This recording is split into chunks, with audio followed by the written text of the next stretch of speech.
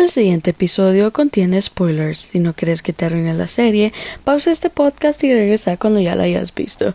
De aquí en adelante, todos están bajo su propia responsabilidad. Atentamente, la gerencia.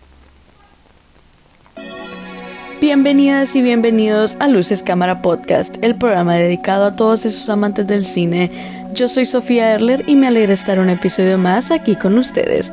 En este episodio estaremos hablando de Euphoria, la serie creada por Sam Levinson que debutó por primera vez en HBO y Hulu el 16 de junio del 2019. Como siempre, los invito a que se pongan cómodos y agarren sus boquitas. Sin nada más que agregar, doy por iniciado este episodio. Euphoria es una serie que sigue a un grupo de estudiantes de secundaria a través de sus experiencias con el sexo, las drogas, amistades, amor, identidad y traumas.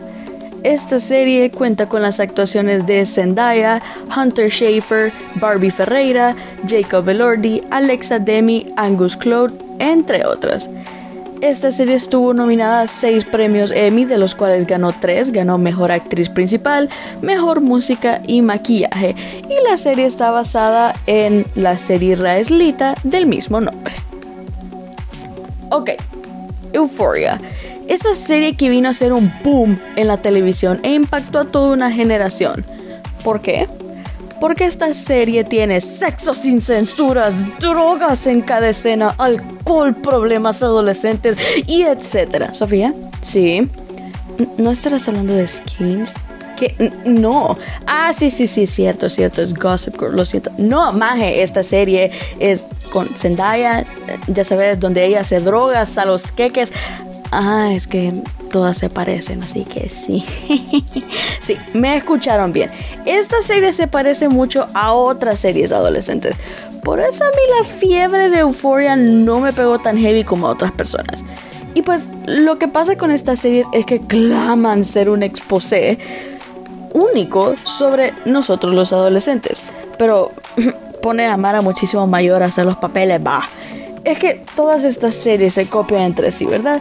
Y pues rápidamente les voy a explicar esto porque oficialmente esto se ha vuelto un fenómeno. Ahora, no les voy a negar que esta serie sí tiene una que otra cosa buena a su favor. A ver, por empezar, esta serie empezó a hacer ruido ya que el personaje principal es interpretado por Zendaya. O sea, ¿quién no va a querer ver algo con Zendaya? Pues esa mujer es una diosa. Ya con eso la serie agarró mucha atención porque, vamos, como les digo, ¿quién no ama a Zendaya? Después la serie causó controversia porque desde el primer día, desde el primer episodio, no hay censura alguna. Cosa que llevó a muchas personas a criticarla y a la gran mayoría de personas clamarla como una serie que justifica o identifica a esta generación. O una serie con un toque a la realidad. Y me voy a detener un momentito ahí. Y vamos a entrar a un pequeño segmento llamado Series Adolescentes, el fenómeno. Para darles un poco de contexto e historia, Euphoria no es la primera serie ni será la última serie de y para adolescentes que trate de sexo, alcohol y drogas. ¿Ok? En 2001 tenemos Degrassi, la primera generación de Degrassi, una de las primeras series en hablar de sexo, abuso de sustancias, sexualidad y problemas de identidad. En enero del 2007 tenemos Skins, esta serie que ha marcado la vida de muchas personas, es una de las más conocidas. Skins es una serie inglesa que habla sobre drogas, sexo, identidad y agrega más temas como el embarazo adolescente, el aborto, los desórdenes mentales y alimenticios, etc. Ya saben, Skins fue una serie que la Sociedad de Padres de Familia en Estados Unidos quiso banear cuando llegó allá a Estados Unidos esta serie, porque era una serie demasiado explícita. Igual, en el mismo año 2007, pero en septiembre, salió Gossip Girl, una serie súper reconocida que trata de la vida de los adolescentes en la alta sociedad de Nueva York. Serie que también toca temas como abusos de sustancias, sexo, identidad, desórdenes alimenticios y mentales. Es otra serie que la Asociación de Padres también quiso banear, pero no pudo. Hoy en día en el presente tenemos muchísimas series que hablan de estos problemas y que se han convertido en tendencia por lo explícitas que son, empezando por el primer episodio que hicimos nosotros, 13 Reasons Why, que no solo habla del suicidio, sino que habla del abuso y el acoso sexual. Está Sex Education, está Insaciable, está esta serie española Élite. Entonces todas estas son exposés de lo que es la vida adolescente, cosa que no es así. Créanme, yo aún soy adolescente. Ahora, ¿qué hace a Euphoria tan buena? Pues miren, en cuanto a la historia y secuencia de la serie es como muchas personas la catalogan como cruel realidad o dolorosa realidad en la que viven los adolescentes, y que esta serie en verdad enseña la verdadera realidad o cara de lo que vivimos nosotros los jóvenes, y que por eso es una excelente serie, cosa que no lo es. Entonces, fijos se estarán preguntando, ¿qué fue lo que hizo la serie? Para empezar, esta serie fue un todo o nada. O sea, todo o nada, all in. Empezando con la fotografía. Créanme, la fotografía y la cinematografía de esta serie es espectacular. Vale la pena tragarte todo el drama para ver esa fotografía y secuencias de grabación.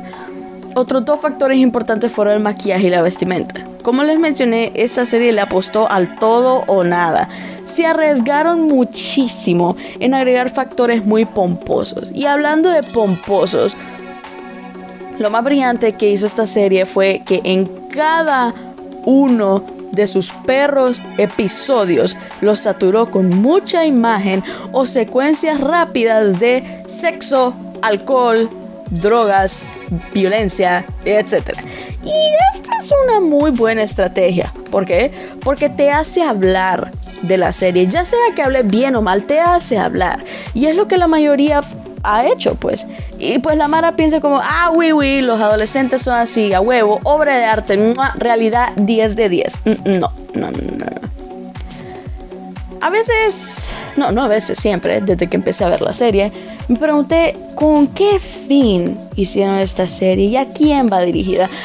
Todos sabemos cómo funciona el marketing, ¿verdad? El fin de esta serie es generar billetes, money, los buenos verdes. Pero, bueno, ¿se supone que la serie es para adultos o adolescentes? O sea, sé que la serie trata de adolescentes, pero que, esta serie no creo que sea para adolescentes, ¿verdad? Yo ni siquiera sé a quién va a dirigir esta serie. ¿Hay un propósito detrás de esta serie aparte de generar los buenos verdes? Para mí, no sé, o sea, ¿será que el único propósito de esta serie es una campaña para desprestigiar o, como lo ponen ellos, exponer a esta juventud? Pero, o sea, ¿sí se dan cuenta que esta generación que está viendo Euphoria es la misma que copia retos estúpidos que ven en las redes sociales? Sí están como sabidos de eso, ¿verdad? Entonces, ¿qué? ¿Esta serie es una estrategia de marketing aparte para los verdes? ¿Para promover drogas, alcohol y condones? No sé. Estamos mal. Probablemente no sea ninguna de las anteriores. Yo solo estoy hablando por hablar porque ese es mi trabajo ahora. Pero definitivamente no es una serie que deje muchas lecciones que digamos, ¿verdad? Y créanme, cuando les digo que yo no odio la serie, en serio la disfruté mucho. Lo que odio es como ponen la serie en un pedestal cuando claramente hay muchísimas más series mejores que esta. Y pues la serie solo es que no está del todo bien. Acaban de pasar los Emmys y Euphoria, como les comenté, estuvo nominado a 6 de ellos, de los cuales ganó 3: maquillaje, música y actriz. Como les dije, amé el maquillaje de esta serie, y pues con la música, Labyrinth sí hizo un muy buen trabajo. Yo aún tengo el soundtrack de Euphoria, mis favoritos, en Spotify, y lo escucho bastantes veces.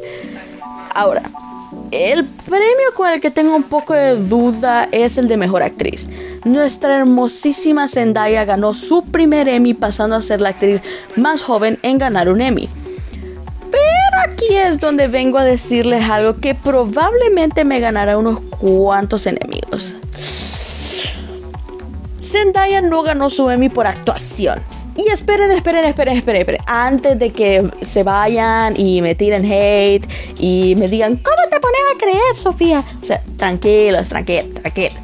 No me echen tierra aún. Solo escúchenme. Zendaya es más o menos una buena actriz. Pero vamos, estaba compitiendo con diosas en esos Emmys.